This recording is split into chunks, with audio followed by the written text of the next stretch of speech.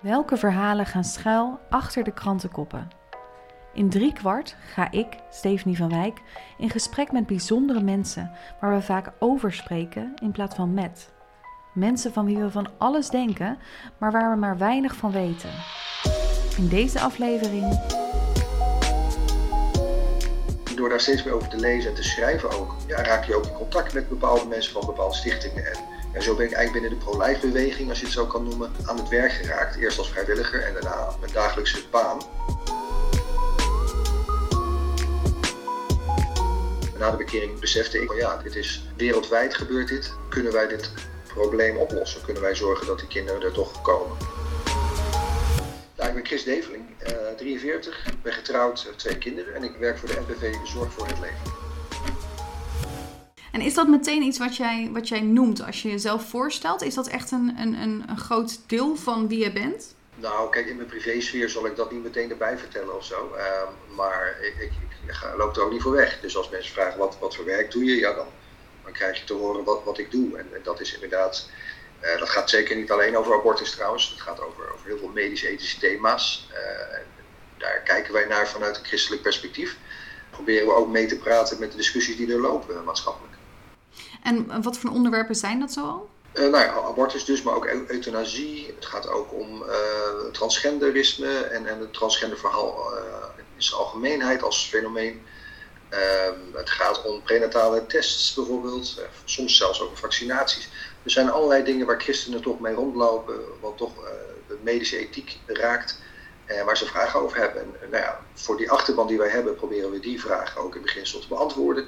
En daarnaast dus ook met andersdenkenden in gesprek te gaan daarover. En moet ik het dan zien als een soort organisatie voor christenen inderdaad? Je vertelde het net al een beetje, maar een organisatie voor christenen of ook een soort om te lobbyen binnen de politiek om bepaalde dingen? Ja, eigenlijk allebei. We hebben ook echt een advieslijn. Daar kunnen mensen ook echt naartoe bellen. Zeker ook leden die zeggen van ik worstel met een vraag over bijvoorbeeld abortus, maar het kan ook zijn over een wilsbeschikking bij overlijden of euthanasie zelfs. Die vragen kunnen ze bij ons team daarvoor stellen. Daarnaast de afdeling waar ik werk, onderzoek en beleid, die gaat echt in op de inhoudelijke discussies die er lopen. Met toch gewoon een sterke, we zijn een beetje een Den Haag-watcher zou je kunnen zeggen, Tweede Kamer-watcher. Dus wij kijken ook echt die kant op van wat speelt daar en waar kunnen wij ons stempel nog op drukken. Ja. Ik ga er dan natuurlijk van uit dat je zelf ook christelijk bent, anders zou het een beetje haak staan misschien. Ja. Daarnaast is het ook, dat is een persoonlijk iets, maar je hebt er ook je werk van gemaakt. Of hoe moet ik dat zeggen? Het vloeit door in allerlei aspecten natuurlijk. Je kan ook christelijk zijn en niet daarmee bezig zijn op je werk. Op die manier zoals jij daarmee bezig bent. Maar het is echt allesomvattend voor jou. Absoluut, ja. Ik heb het geluk gekregen om daar inderdaad mijn werk van te mogen maken. Het is eigenlijk begonnen met abortus als onderwerp. Daar ben ik eigenlijk al jaren wel mee bezig om daar in ieder geval de inhoudelijke discussie over te volgen en ook soms aan deel te nemen, vroeger al. Ik was vroeger zelfs pro-lifer zonder dat ik christen was. Dus ik was nog helemaal niet bekeerd naar het christendom. Ik had wel een beetje een traditie vanuit de familie, maar we deden eigenlijk nooit iets thuis daarmee. En door daar steeds meer over te lezen en te schrijven ook, raak je ook in contact met bepaalde mensen van bepaalde stichtingen. En zo ben ik eigenlijk binnen de pro-life beweging, als je het zo kan noemen, aan het werk geraakt. Eerst als vrijwilliger en daarna gewoon mijn dagelijkse baan. En inmiddels dus bij de NPV. Dus dat is eigenlijk van het ene op het andere is dat overgegaan. En het is een beetje het idee dat pro-lifers, zoals anti-abortus activisten, vaak worden genoemd, vaak christelijk zijn. Hè? Maar jij zegt, ik was eigenlijk nog helemaal niet christelijk. Van waaruit kwam dat idee dan dat abortus niet goed is? En is dat veranderd ook, jouw idee, waarom het niet goed is, nu jij christelijk bent? Ja, eigenlijk is dat niet veranderd. Wat ik daarvoor, voordat ik christen was, begon te beseffen, is dat de abortusdiscussie eigenlijk heel eenzijdig gevoerd wordt, sowieso, in Nederland. En dat ik daar nog eens echt goed over na moest denken, voordat ik daar een mening over kon vormen. Toen ik dat gedaan had, kwam ik dus uit bij een pro-life positie. En dat had eigenlijk niets te maken met enige geloof in het bovennatuurlijke of in God. Dat is echt later gekomen. Ongeveer 10 jaar later ben ik bekeerd en die bekering had ook niets te maken met dat standpunt. Dus ja, voor mij stond dat lange tijd wel los. Wat erbij gekomen is wel dat je meer begrip hebt voor alle betrokkenen. Hè? Dus waar je voor je bekering, waar ik nog wel eens soms een wat iets meer oordelende houding had, richting de vrouwen die daar bijvoorbeeld voor kiezen, was er daarna juist vooral het besef van oké, we leven in een gebroken wereld. Dit is wat vrouwen doen, zeker in een panieksituatie of waar ze voor komen te staan als keuze. Laten we gewoon de handen ineens slaan om dat proberen te voorkomen, zoveel mogelijk. Maar de inhoudelijke argumenten, dus waarom is abortus immoreel, ja, dat is eigenlijk gelijk gebleven. En dat laat ook zien dat je als atheïst bijvoorbeeld, niet dat ik atheïst was, ik was meer agnost, maar of iemand zonder geloof kun je gewoon ook pro-life zijn. En dat zijn ook heel veel mensen. Maar ja, die krijgen dan vaak niet de media-aandacht die ze eigenlijk verdienen, vind ik. Omdat misschien, maar dat zeg ik voorzichtig, is het gemakkelijker om iemand met een christelijke basis voor zo'n standpunt weg te zetten. En dan zeg je, ja, dat vinden de christenen omdat ze christen zijn, omdat de pastoor het zegt of omdat ze dat in de Bijbel lezen. Maar buiten dat kun je het niet verdedigen. Maar dat is dus eigenlijk een broodje aan verhaal. Want jij vertelde net al dat je het gevoel had dat de discussie verkeerd wordt gevoeld. Dat er niet echt in wordt gegaan op feiten, inhoudelijk. Dat het een beetje, wat jij nu zo vertelt, een beetje christenen tegen niet-christenen is. In plaats van abortus, waarom wel, abortus wel of niet. Ja, je ziet dat er een focus is inderdaad op christenen. Nou, daar zorgen we zelf ook voor natuurlijk. Want moeten we ook eerlijk over zijn, we zijn meestal de activistische pro-lifers. Ik werd ook zeker wel activistischer, als je het zo kan noemen, na mijn bekering. Dus dat zit daar gewoon in. Mm-hmm. Maar het is inderdaad een misverstand om dan te zeggen dat het dus iets christelijks is per se. Ja. In Amerika heb je bijvoorbeeld Secular Pro-Life. Dat is een stichting van atheïsten. Wordt door atheïsten geleid. En zij hebben ook zelfs wel eens een onderzoek gedaan waaruit zou blijken dat ongeveer 6 tot 8 miljoen, geloof ik, van de Amerikaanse pro-lifers heeft geen geloof. Dat zal in Nederland anders zijn. Dat is lager, dat percentage, daar ga ik wel van uit. Maar het laat gewoon zien dat het kan. En ik noem ook wel eens het beroemde voorbeeld van Christopher Hitchens. Dat is een helaas overleden atheïst, zeer kritisch op eigenlijk alle georganiseerde religies. Christenen krijgen nog steeds wel eens jeuk van hem, hoe hij zich opstelde daarin. Maar wat hij ook was pro-life. Wat eigenlijk heel vaak heel bijzonder wordt gevonden. Maar zijn argumenten, ja, die verschillen eigenlijk niet van wat de christenen zeggen. Alleen wij hebben er een component bij van ja, het is ook gewoon door God gegeven leven dat je beschermt en dat je respecteert. Dus het verhaal is breder dan ik ben christelijk, dus ik ben tegen abortus. Er zit veel meer in. Dat is het idee wat er vaak is, maar het is veel meer omvattend en het is veel inhoudelijker. Je vertelde net ook van, ik ben eigenlijk doordat ik zo met abortus bezig was, ben ik eigenlijk me voor andere dingen ook gaan interesseren, maar me daarvoor in gaan zetten. Waarom is abortus voor jou persoonlijk dan? Waarom was dat voor jou en nu nog steeds, zo'n belangrijk onderwerp? Zo'n beladen onderwerp misschien ook? Ja, dat weet ik niet precies. Ik denk dat ik me gewoon begon af te vragen van laat ik zo zeggen, ik begon denk ik me te realiseren wat het abortusverhaal impliceert als we als Nederlandse samenleving fout zitten. En dus als we hebben een pad gekozen, abortus is legaal. Stel nou dat gewoon eigenlijk niet het moreel beste antwoord, de moreel beste aanpak is. En het is eigenlijk dus wel het doden van een mens met recht op leven. Wat zijn we dan aan het doen? En die implicatie vond ik zo enorm, dat ik voor mezelf in ieder geval de verplichting had gewoon om daar inhoudelijk een mening over te vormen. Van aan welke kant sta ik? Dus, maar er was niet iets in mijn privésfeer of iets dergelijks waarvan ik op de hoogte ben in ieder geval, waardoor ik op dat pad gezet ben. Nee. En dat was dan iets dat zich vormde of zo, dat je over bepaalde dingen na ging denken wat je hebt op een bepaalde leeftijd en dan... Ja. Ik was als jongere best wel een beetje een patriotisch ingesteld iemand. Ik vond Nederland een prachtig land en nog steeds hoor, maar ik was dus ook wel trots op hoe het buitenland naar ons kijkt. Hè. En als je kijkt naar bijvoorbeeld maatschappelijke issues zoals abortus, maar ook prostitutiebeleid, drugsbeleid. En dan was Nederland altijd voorloper als het gaat om progressiviteit. En daar was ik trots op. Wij werden gezien als een gidsland, dus het ging mij niet om de inhoudelijke zaken, het ging mij als zeg maar 18-jarigen om het feit dat landen naar ons keken als een gids. Totdat ik daar begin 20 over na begon te denken, zeg maar. En dacht van, wat vind ik nou eigenlijk echt van die onderwerpen? En met name abortus, daar bleef ik echt haken. Omdat ik dacht van, dit gaat... Mijn grote vraag was, wat is het nou eigenlijk dat daar weggehaald wordt? Hè? Zoals men erover praat in de samenleving, is het een klompje cellen. Waardoor je dus ook helemaal niet als jongere getriggerd wordt om erover na te denken. Want je denkt, dus een klompje cellen, daar is niks te zien. Daar is niks om over na te denken. Maar als je dat dan toch doet, dan ga je denken, wat is dan een klompje cellen en waarom noemen we het zo? En hoe ziet het er dan uit bij verschillende aantal weken? Als je dat dan gaat onderzoeken, in mijn geval in elk geval, kwam ik toch heel ergens anders uit. En zag ik menselijk leven, wat daar gewoon ontzettend zijn best doet om te ontwikkelen. En wat eigenlijk een kans verdient om tot bloei te komen. En toen je tot die realisatie kwam voor jezelf, was dan meteen zoiets dat je dacht van, ik moet hier wat mee doen of zo? Ik vind dit zo erg. Hoe was dat voor jou? Ik vond het een interessante discussie waarvan ik dacht, ik schrijf er af en toe eens wat over. Toen ik jong was, schreef ik ook al wel eens stukjes. Vond ik gewoon interessant om te doen. Dat is voor mij ook een beetje de zoektocht tegelijkertijd. Maar inderdaad, na mijn bekering, dus 10 jaar later, begon ik pas echt de urgentie te voelen van dit is toch wel iets waar je ook iets aan kunt doen. Hè? Voorheen was ik altijd zoiets van goed, dit gebeurt nou eenmaal en ik zou het misschien zelf dan niet doen of zo.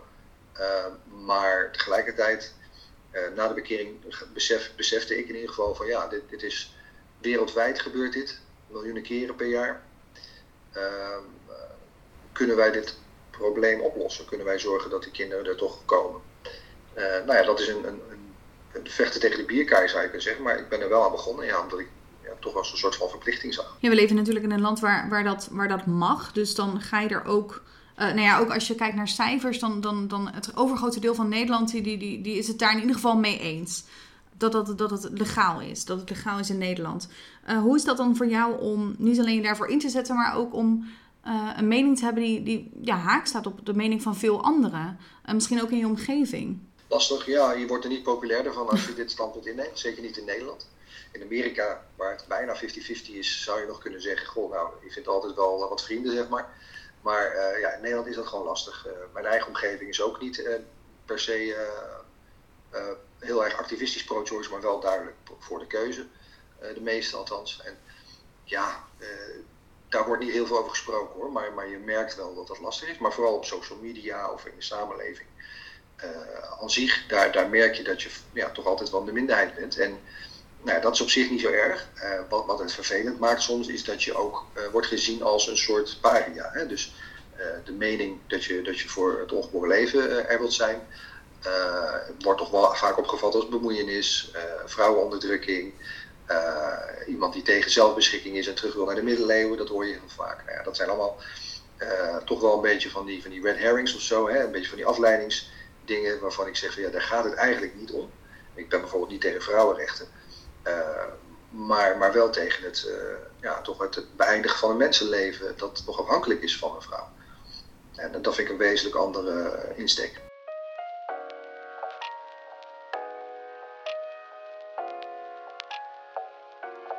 Je zegt red herrings, daar gaat het eigenlijk niet over. Maar waar gaat het voor jou dan wel over? Want we hadden het in het begin al over die discussie die misschien niet helemaal goed wordt gevoerd volgens jou. Of tenminste niet heel inhoudelijk. Hoe zouden die discussies... En de discussies worden vaak gevoerd ook. Als je kijkt naar talkshowtafels, dan is het een... Ja, tegenwoordig inderdaad. Het leidt echt op inderdaad. Waar zouden die discussies over moeten gaan volgens jou? Veel meer over wat is abortus? En wat is het ongeboren leven? Mm-hmm. Die vraag wordt eigenlijk overgeslagen alsof die al beantwoord is. En als dat zo is, dan is die wat mij betreft verkeerd beantwoord. Hè? Dus dan zijn we uitgekomen op een verkeerde conclusie. En veel, zoals ik al zei, als je naar een talkshow kijkt, dan zitten meestal alleen maar pro-choicers bijvoorbeeld. Dat is al een dingetje, uiteraard. Maar ook dat daar toch wordt gesproken in termen van, er zijn mensen die willen vrouwenrechten afnemen. Dat is dan het frame eigenlijk. Terwijl, dat doet natuurlijk geen recht aan de realiteit. Bijvoorbeeld bij de NPV zitten wij niet om de tafel van, hoe gaan we die vrouwen nou eens eventjes weer terug onder het juk brengen of zo. Maar er zijn heel veel mensen die zeggen, dit hoort bij vrouwenrechten. Is dat dan... Maar jij ziet dat echt afzonderlijk van elkaar? Ja, ik zie dat als afzonderlijk. Kijk, het is toevallig zo dat de vrouw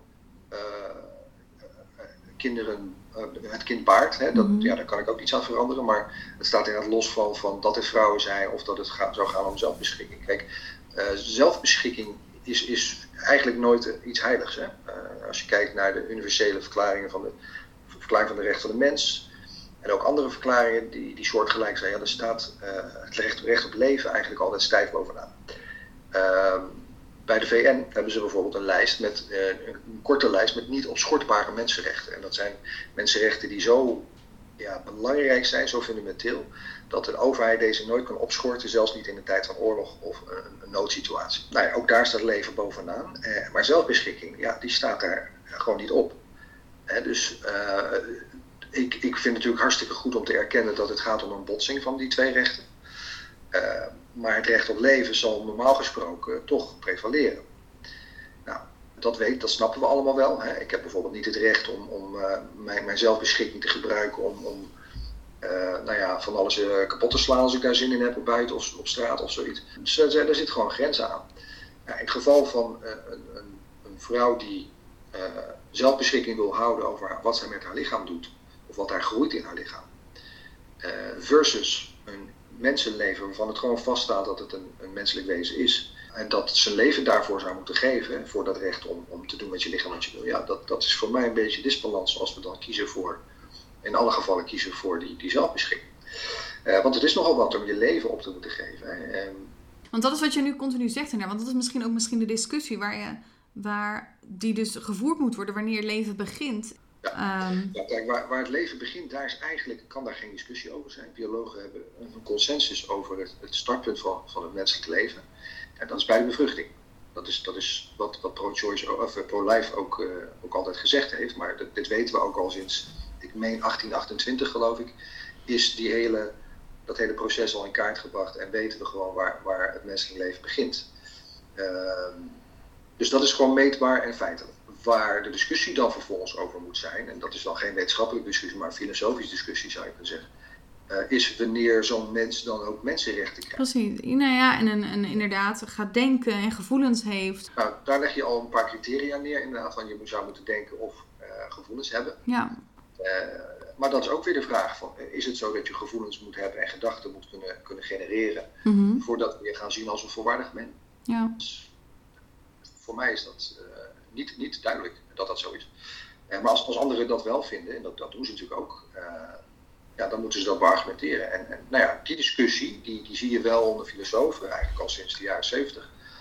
Maar nog veel te weinig in het publieke domein. En daar zou ik wel naartoe willen, ja. Ik denk namelijk dat veel meer mensen die nu zichzelf als pro-choice beschouwen, misschien toch wel gaan twijfelen en als ze meer informatie krijgen, toch misschien de overstap maken.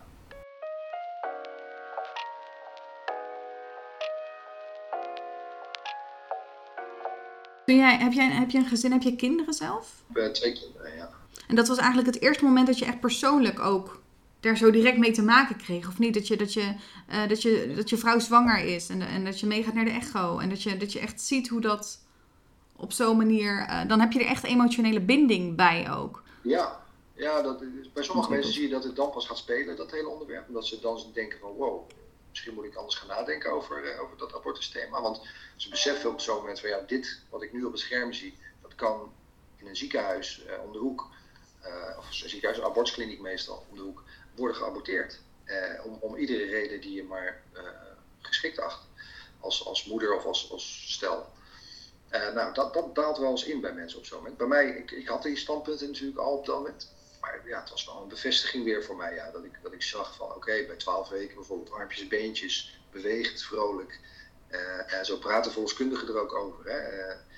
Dat zie je natuurlijk ook in de samenleving een beetje dat dubbele van op het moment dat het gewenst is, dan omarmen we het als een kind. En dan hebben we ook geen moeite mee om te zeggen, joh, vanaf heel vroeg is het al een mensje en het beweegt en het doet dingen. En we zorgen ervoor. Maar op het moment dat het niet gewenst is, dan komen termen als klompjescellen, het is eigenlijk nog niks. Je kunt, als we feitelijk blijven, of qua logica, kun je natuurlijk niet zeggen dat de intrinsieke waarde van een wezen verandert afhankelijk van de gevoelens van anderen over dat wezen. Dat hebben we natuurlijk in de geschiedenis ook vaker gezien, dat loopt verkeerd af. Als iemand zegt van ik vind jou geen volwaardig mens om die reden, en een ander vindt dat wel. Ja, dat is een bizar iets natuurlijk. Het moet gewoon feitelijk worden vastgesteld. En ik denk dat de wetenschappelijke feiten sowieso aan de kant van pro-life staan. Wat veranderde er voor jou dan wel op zo'n moment? Want ik kan me voorstellen, inderdaad, qua mening of zo was het voor jou duidelijk. Hoe je erin stond, hoe jij daarover dacht. Maar ik kan me toch wel voorstellen dat het dan wat meer, gaat, hoe noem je dat? Nog meer invulling krijgt, nog meer emotionele waarde voor jou als je dat op die manier ziet. Ik werkte toen bij een andere stichting toen ik mijn eerste kind, toen we ons eerste kind verwachten. En toen heb ik ook wel de echo van ik geloof inderdaad 12 weken, van mijn zoontje heb ik ook gebruikt in de communicatie van die stichting zelfs. Daar had ik zelf helemaal geen moeite mee. Ik dacht van nou, kijk eens, want daar was mijn ervaring ook aan gekoppeld, aan die content als het ware. Dus nee, zeker. Ik heb daar echt met mijn neus weer op de feiten gedrukt ben ik daar van, goh, dit prille leven mag blijven leven puur omdat wij het graag willen hebben. Dat wringt. Dat wringt zeker, ja. Hoe is dat als je bij de eerdere organisatie of bij Zorg voor Leven met z'n allen daarvoor strijdt? Ik kan me voorstellen dat jij dan binnenkomt met een foto of zo. En zoveel emotionele lading van we gaan dit gebruiken. En dat je zoveel... Ja, hoe is dat als je met z'n allen zo voor iets strijdt? Eigenlijk, het is gewoon een organisatie natuurlijk. Dus je hebt daar gewoon verschillende afdelingen, ook financiële afdelingen, noem maar op. Maar je merkt toch dat iedereen toch wel betrokken is bij dit onderwerp. En dus aan de koffietafel bijvoorbeeld, komen er wel vaak onderwerpen voorbij. En we zijn het natuurlijk wel met elkaar eens, hè? Daarom werken we daar ook. Dan bespreek je gewoon van in het geval van zo'n stukje content dan van zal ik dat gebruiken? En ja, is goed. En zo komt het eigenlijk te sprake. En voor de rest zijn de discussies redelijk feitelijk ook, hè?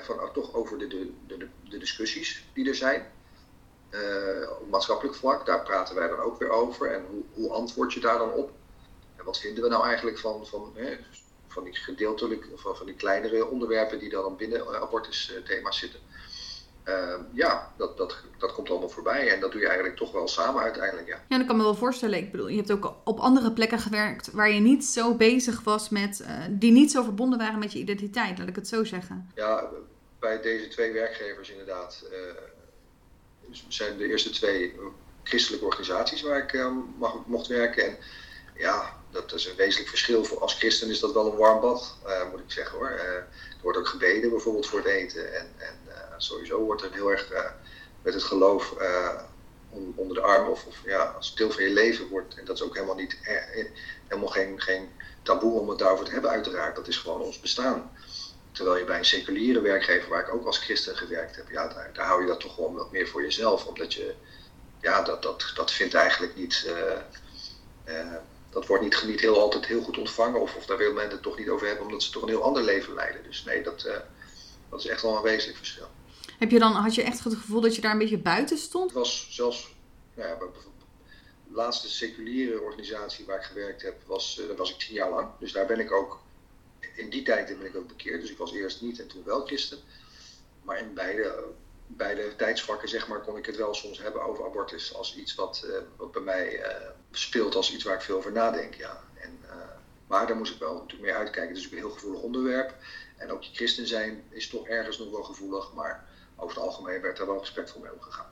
Het is een heel gevoelig onderwerp, hè? Het is meteen het is ook zo natuurlijk de kern van ons bestaan bijna of zo. Omdat je teruggaat op van waar begint het leven? Wat is leven? En dan in de zin van denken en zijn en een ziel. Ik denk dat iedereen wel aanvoelt dat het om een leven gaat. En op zijn minst om een potentie van leven. Of beter gezegd een toekomst. Iedereen die een abortus bijvoorbeeld ondergaat, die misschien zelf heel erg pro-choice is, die begrijpt ook wel dat er een leven wordt voorkomen. Dus een leven van iemand die ook dingen gaat doen, naar school zal gaan of een baan krijgt en noem het maar op. Die zal er niet zijn. Zijn dit dingen die... Want er zijn maar verschillende manieren waarop jullie als Zorg voor het Leven, als NPV, jullie stem laten horen. Zijn dit dingen die je dan ook vertelt? Of zijn dit op flyers? Of hoe doen jullie dat precies? Hoe laten jullie dit verhaal... wat wij bij NPV doen is eigenlijk een aantal dingen. Wij geven ook gastlessen bijvoorbeeld op sommige scholen, maar ook bij kerkverenigingen en dergelijke. En daarin proberen we echt wel met presentaties bijvoorbeeld en interactie mensen te informeren en ook te prikkelen om het vaker te hebben over dit onderwerp. Dat geldt ook voor allerlei andere thema's die we behandelen. Dus dan kan het gaan over bijvoorbeeld bij een schoolklas waar we dan worden uitgenodigd. Dat zijn natuurlijk normaal gesproken christelijke scholen. Dan gaan we het hebben over de cijfers van hoeveel abortussen zijn er nou jaarlijks. Christelijke scholen, maar zijn dat gereformeerde scholen dan? Of? In de regel, niet alleen volgens mij, maar ook vaak wel hoor. Ja, die dan toch die openstaan voor dit soort onderwerpen en ongetwijfeld ook de andere kant belicht hoor. Maar hierin ook zeggen van de NPV die kant van het verhaal goed vertellen. En die willen hun kinderen daar toch over informeren, of hun leerlingen. Ja, en dan vertellen we over, wat vind je ervan en in welke gevallen zou abortus wel of niet mogen. En waarom dan niet? Dat zijn toch dingen, je merkt nu bij jongeren eigenlijk dat die discussies best wel welkom zijn. Ik word ook regelmatig geïnterviewd door seculiere studenten en scholieren, hogescholen, dat soort dingen, omdat zij ook daar de onderwerpen behandelen en daar ook items van maken, of profielwerkstukken voor doen. En dan komen ze bijvoorbeeld bij ons terecht voor een interview. Ja, ik merk echt dat daar een enorme stijging in plaatsvindt, omdat kennelijk jongeren vinden dat die discussie misschien wat eenzijdig is. Ze hebben in ieder geval, dat zeggen ze dan ook wel vaak, ze willen graag de andere kant ook horen. Het feit dat ze het de andere kant noemen, laat al zien hoe een omgeving is ingericht. Hè. De default, de standaard, het uitgangspunt is vaak toch wel dat je voor abortusrechten bent.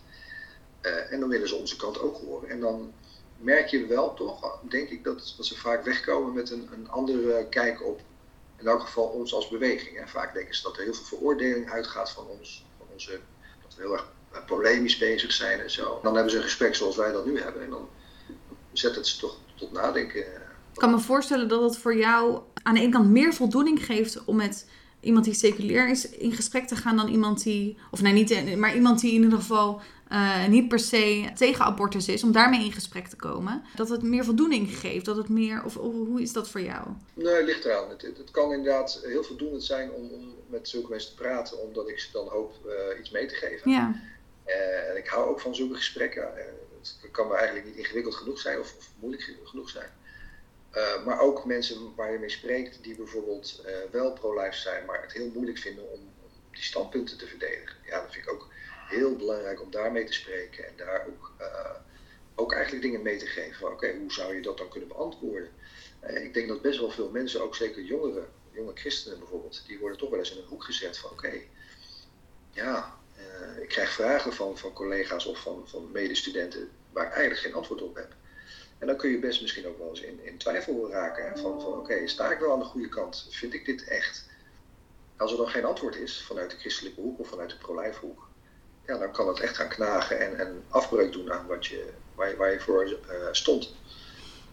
Dus nee, dat vind ik ook een hele belangrijke taak die we eigenlijk hebben als pro-life. Om ook de christenen te sterken in hun eigen geloof en standpunt.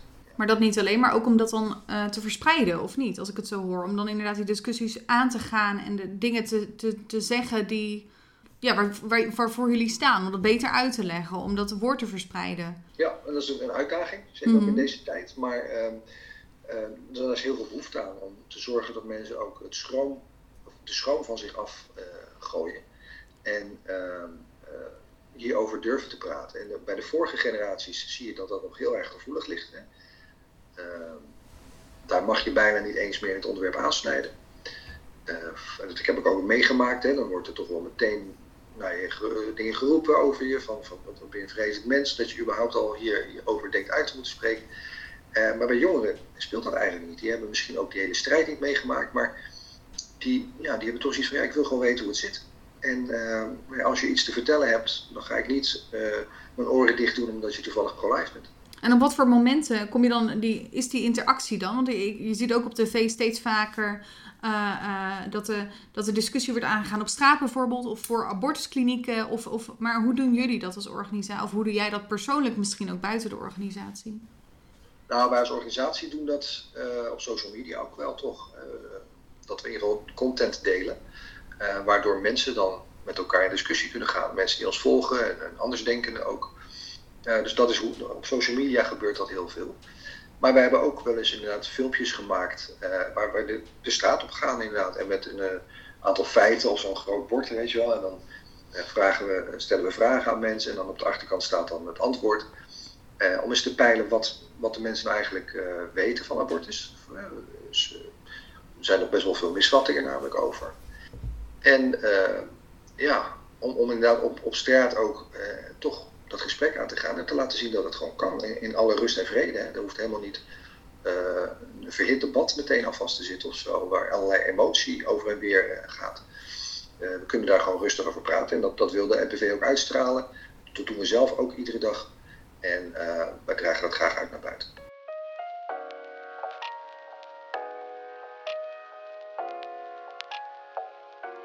Met mensen in gesprek raken op straat kan heel spannend zijn ook. Dus dat is inderdaad anders. Als je een video maakt, gewoon met wat argumenten of zo, of wat dingen wil vertellen over bijvoorbeeld het onderwerp als abortus, ja, dan ben je toch binnen je eigen klankbord een beetje bezig natuurlijk. Ja. En als je naar buiten gaat, dan kun je van alles natuurlijk aantreffen. Er kunnen ook mensen zijn met ontzettend goede argumenten bijvoorbeeld, waar je dan toch een antwoord op moet hebben, vind ik dan. En als je dat niet hebt, dan moet je daar toch over na gaan denken. Ga je zelf wel eens inderdaad twijfelen? Want wat je zegt inderdaad, als je denkt van, oh ja, daar heb ik eigenlijk niet over nagedacht. Heb je dat wel eens gehad? Tuurlijk, ja hoor, zeker. Ja, kijk, het abortusdebat is best wel, zouden veel mensen niet verwachten denk ik, maar het is best wel breed. Het gaat echt alle kanten op met allerlei tussendiscussies, nevendiscussies over van alles. En soms dan word je, en dat had ik vroeger natuurlijk vooral, dat je wel eens een nieuw argument hoort. En daar heb je dan nog niet over nagedacht, zo heb je het nog niet bekeken. En als dat iets heel wezenlijks is, bijvoorbeeld over vrouwensterfte of zo, hè, dat is in het begin ga je dan toch ook nadenken van, als dat zo is, dan moet ik misschien dingen herzien of zo. Nou ja, dat scherpt je ook. En dat houdt je ook eerlijk, denk ik, want je moet daarover nadenken. Als je zegt van maar daar ga ik niet over nadenken, want ik blijf gewoon bij mijn standpunt. Ja, dan blijven we inderdaad in onze echokamers. Dus ik neem dat soort dingen graag tot mij, om daar ook weer over na te denken en kijken waar ik dan uitkom. En tot nu toe heeft het maar wel alleen maar gesterkt in het pro-life-standpunt, dat wel. Want wat kom je dan zoal tegen op straat? Wat voor tegenargumenten of wat voor wat hoor je zo al op straat? Of wat voor reacties krijg je? Want je zei net, we kunnen het hoeft niet emotioneel beladen te worden. Dat is het wel voor heel veel mensen. Ja. Nou ja, waar heel veel mensen mee beginnen is dat ze zeggen, misschien doe ik het zelf niet, die abortus, maar ik ben voor keuzevrijheid, voor vrijheid. Mm-hmm. Dat zijn woorden die hebben voor Nederlanders natuurlijk ontzettend belangrijke connotaties. Hè. Dus zeg maar eens even dat je daar niet voor bent, bijvoorbeeld. Hè. Voor die vrijheid en die keuze. Ieder voor zich. Dus daar begint men meestal. Terwijl dat eigenlijk een apart standpunt is, vind ik, omdat... Kijk, het zou natuurlijk om moeten gaan, wat is abortus? Hè? Als jij zelf zegt, ik doe het niet, dan heb je daar ook redenen voor. Waarschijnlijk omdat je het leven wil beschermen op dat moment. Ja, als het dan dus volgens jouw erkenning om dat leven gaat, dan is dat wel zo zwaar dat je dat ook van anderen mag verlangen. Zo gaan we ook met immorele dingen om die al lang verankerd zijn in de wet. En we gaan niet zeggen van ik zou wel, en dan wil ik wel geen vergelijking trekken hoor met abortus of zo, maar even voor het voorbeeld van, als je zegt, ik zou geen diefstal plegen, maar een ander moet dat gewoon zelf weten. Ja, dat zijn natuurlijk, daar zit geen logica in. Dus daar begint vaak dat men heel erg op die keuzevrijheid zit. En dat klinkt heel neutraal namelijk, maar eigenlijk, als je zegt, anderen mogen abortus doen als ze dat willen, ik laat het ze vrij, dan is dat eigenlijk gewoon een pro-abortus standpunt. Hè. Je hebt dan eigenlijk al daarmee gezegd van, ik vind het acceptabel dat er abortus in Nederland wordt gepleegd. Om iedere reden, in het geval van de Nederlandse wet. Maar dat is bij een aantal andere onderwerpen is dat natuurlijk wel zo. Waar door de anti-abortusbeweging is zo luid zet zich hier zo voor in voor dit onderwerp. Terwijl er ook andere onderwerpen zijn die ook te maken hebben met leven. Zoals bijvoorbeeld inderdaad femicide. Die echt ook beladen onderwerpen zijn. Waar ook qua cijfers enorme aantallen. Maar dat is dan geen onderwerp. Waarom dan wel abortus? Wie zegt dat het geen onderwerp is? Kijk, je moet natuurlijk een focus kiezen. Hè? Dus waar ik in mijn privéleven bijvoorbeeld mijn steun kan geven, bijvoorbeeld financieel aan inderdaad een stichting die vecht tegen vrouwenonderdrukking of geweld tegen vrouwen, kies ik ervoor om mijn tijd te stoppen in dit, omdat ik daar iets mee heb of omdat ik vind dat ik daar geschikt voor ben bijvoorbeeld. Maar het een sluit het ander natuurlijk niet uit. Hè. De Diabetes Stichting die strijdt tegen het vechten tegen diabetes, maar andere ziektes laten ze passeren, omdat als je alles moet gaan aanpakken voordat je daaraan mag beginnen. Maar die dingen hebben soms wel met elkaar te maken natuurlijk. Ik bedoel, de reden waarom sommige vrouwen de keuze maken voor abortus, dat heeft ook met allerlei andere dingen daaromheen natuurlijk te maken. Dan zou je ook daarvoor... Ja, zeker. Ja, kijk, als je het zo bekijkt en het valt binnen de scope van abortus, ja, natuurlijk, daar besteden we ook zeker aandacht aan. De vorige stichting waar ik werkte, die had echt een hulpafdeling, heeft trouwens een hulpafdeling voor vrouwen die kampen met alles rondom abortus. Dat kan ook zelfs na de abortus zijn, als ze met bepaalde gevoelens kampen. Maar ook voor abortus, dat kan gaan om vrouwen die bedreigd worden door hun partner of door hun familie, dat komt ook voor. Zo'n stichting kan bijvoorbeeld verwijzen naar een blijf van mijn lijfhuis. Je kan er ook in bemiddelen eventueel. En signaleert ook hoe vaak, en dat is juist ook echt een speerpunt van die organisatie en van ons eigenlijk ook wel, als NPV, van hoe vaak is het dan niet zo dat de man eigenlijk de acceleratie achter de abortuskeuze is. Hè? Dus dat de man dreigt de relatie te verbreken bijvoorbeeld. Zeg, ik ga bij je weg als je dit kind houdt, want zo wil ik niet verder. Waardoor de vrouw zegt, nu moet ik kiezen tussen mijn kind en mijn partner die ik al bij me heb. En dan kiezen ze misschien voor de partner en denken ze, later misschien nog een kind maken. Of dat er echt bedreigd wordt fysiek. Van als jij dit houdt, dan weet ik je te vinden. En dat kan ook familie zijn. Het kunnen mensen zijn die niet buiten het huwelijk kind mogen krijgen van de familie en anders grote gevolgen verwachten. Dus die problematiek die zien wij ook. En daar strijden we net zo hard tegen, ja zeker. En je noemde inderdaad dat als voorbeeld dat een man inderdaad een beetje daar die leiding in neemt van haal het maar weg. Of het kan niet door. Of je kan allerlei dingen bedenken inderdaad buiten het huwelijk, wat je al allemaal noemt. Dat doet mij ook een beetje denken aan inderdaad de man die dan een beetje als een soort popje of zo, wat dan die vrouw in controle heeft of zo. Maar dat wordt ook vaak gezegd vanuit de anti-abortusbeweging, dat het ook vaak mannen zijn die net zo goed die vrouwen een beetje als popjes proberen van dit moet je doen. Hoe sta jij daar dan in? Ja, want ik kan me ook voorstellen dat als je daar op straat staat, dat mensen ook zeggen van dit is een vrouwenzaak, wat heb jij hiermee te maken? Hoe ga je daar dan, wat vind je daarvan? Nou, ten eerste denk ik dat, er zijn geen cijfers van bekend in Nederland, maar ik denk dat de meeste pro-lifers in Nederland vrouwen zijn, sowieso. En de mannen die daarin werken, of die zich inzetten ervoor, die hebben ook gewoon recht om dat te vinden. Kijk, ik zeg het wel eens zo, de kritiek op abortus is dat het een ongeboren menselijk wezen doodt. En ik denk, het is geen intellectueel antwoord om dan te zeggen dat je het verkeerde geslacht hebt om daar iets van te vinden. Hè. Dat brengt het eigenlijk weer terug naar van waar gaan we het over hebben binnen de discussie. Gaan we kijken van, het gaat om vrouwenrechten. Dan zou je kunnen zeggen van, oké, de man moet zich er niet mee bemoeien, want het gaat niet over zijn rechten.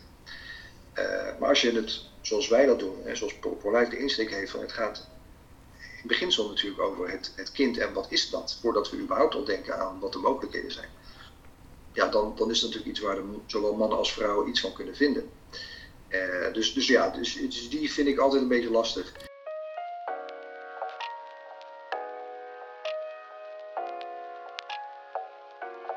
Als je wereldwijd kijkt naar pro-life, vind ik dat je ook wel ziet dat, zoals met heel veel zaken, dat men toch ook wel een beetje inbindt daarin. Dus dat mensen toch uit angst voor kritiek misschien toch wel iets vaker een vrouw naar voren schuiven voor bepaalde dingen. Helemaal goed hoor, ik snap het ook. Alleen, we moeten wel als pro-life beweging wereldwijd, denk ik, ervoor waken dat we niet mannen helemaal buitenspel gaan zetten en ook meegaan in dat argument dat de man minder of zelfs helemaal niets te zeggen zou hebben over deze discussie. Ik denk dat dat niet, en dat zou ook oneerlijk zijn, dan laat je eigenlijk de vrouwen alleen, die laat je eigenlijk in de steek, die zich daar zo voor inzetten, en als mannen steun je ze eigenlijk niet. Of hou je je mond als er om een mening wordt gevraagd. Ik denk niet dat dat de weg is die we op moeten. Daar ben ik ook blij dat ik bij de NPV een plek heb gevonden en overigens wel met heel veel vrouwen samenwerk, wat ik ook prachtig is, over al die medisch-ethische thema's, niet alleen abortus.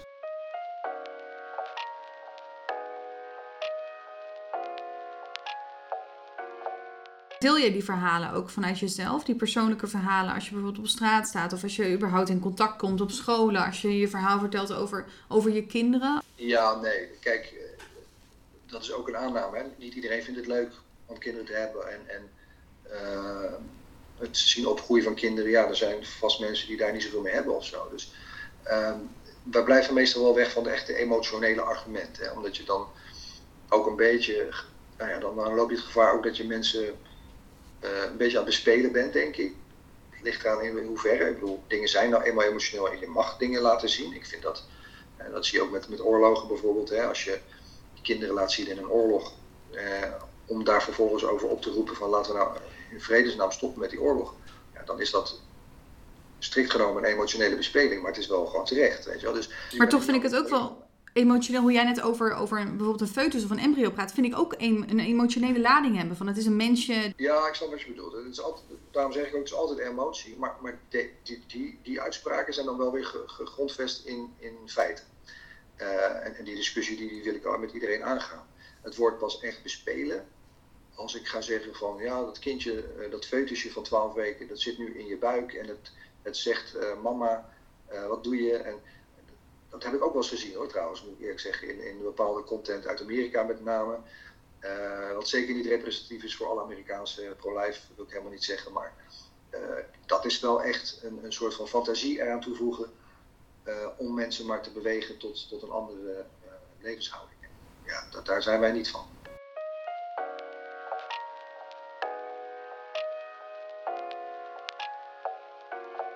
Wat wil je dat mensen over jou weten? Nou ja, ik hoop dat mensen dan zouden zeggen dat ik op een eerlijke manier naar deze discussie kijk. Op een rustige manier, dus zonder heel erg de verwijtkant op te zoeken. En dat ik open sta voor andere meningen.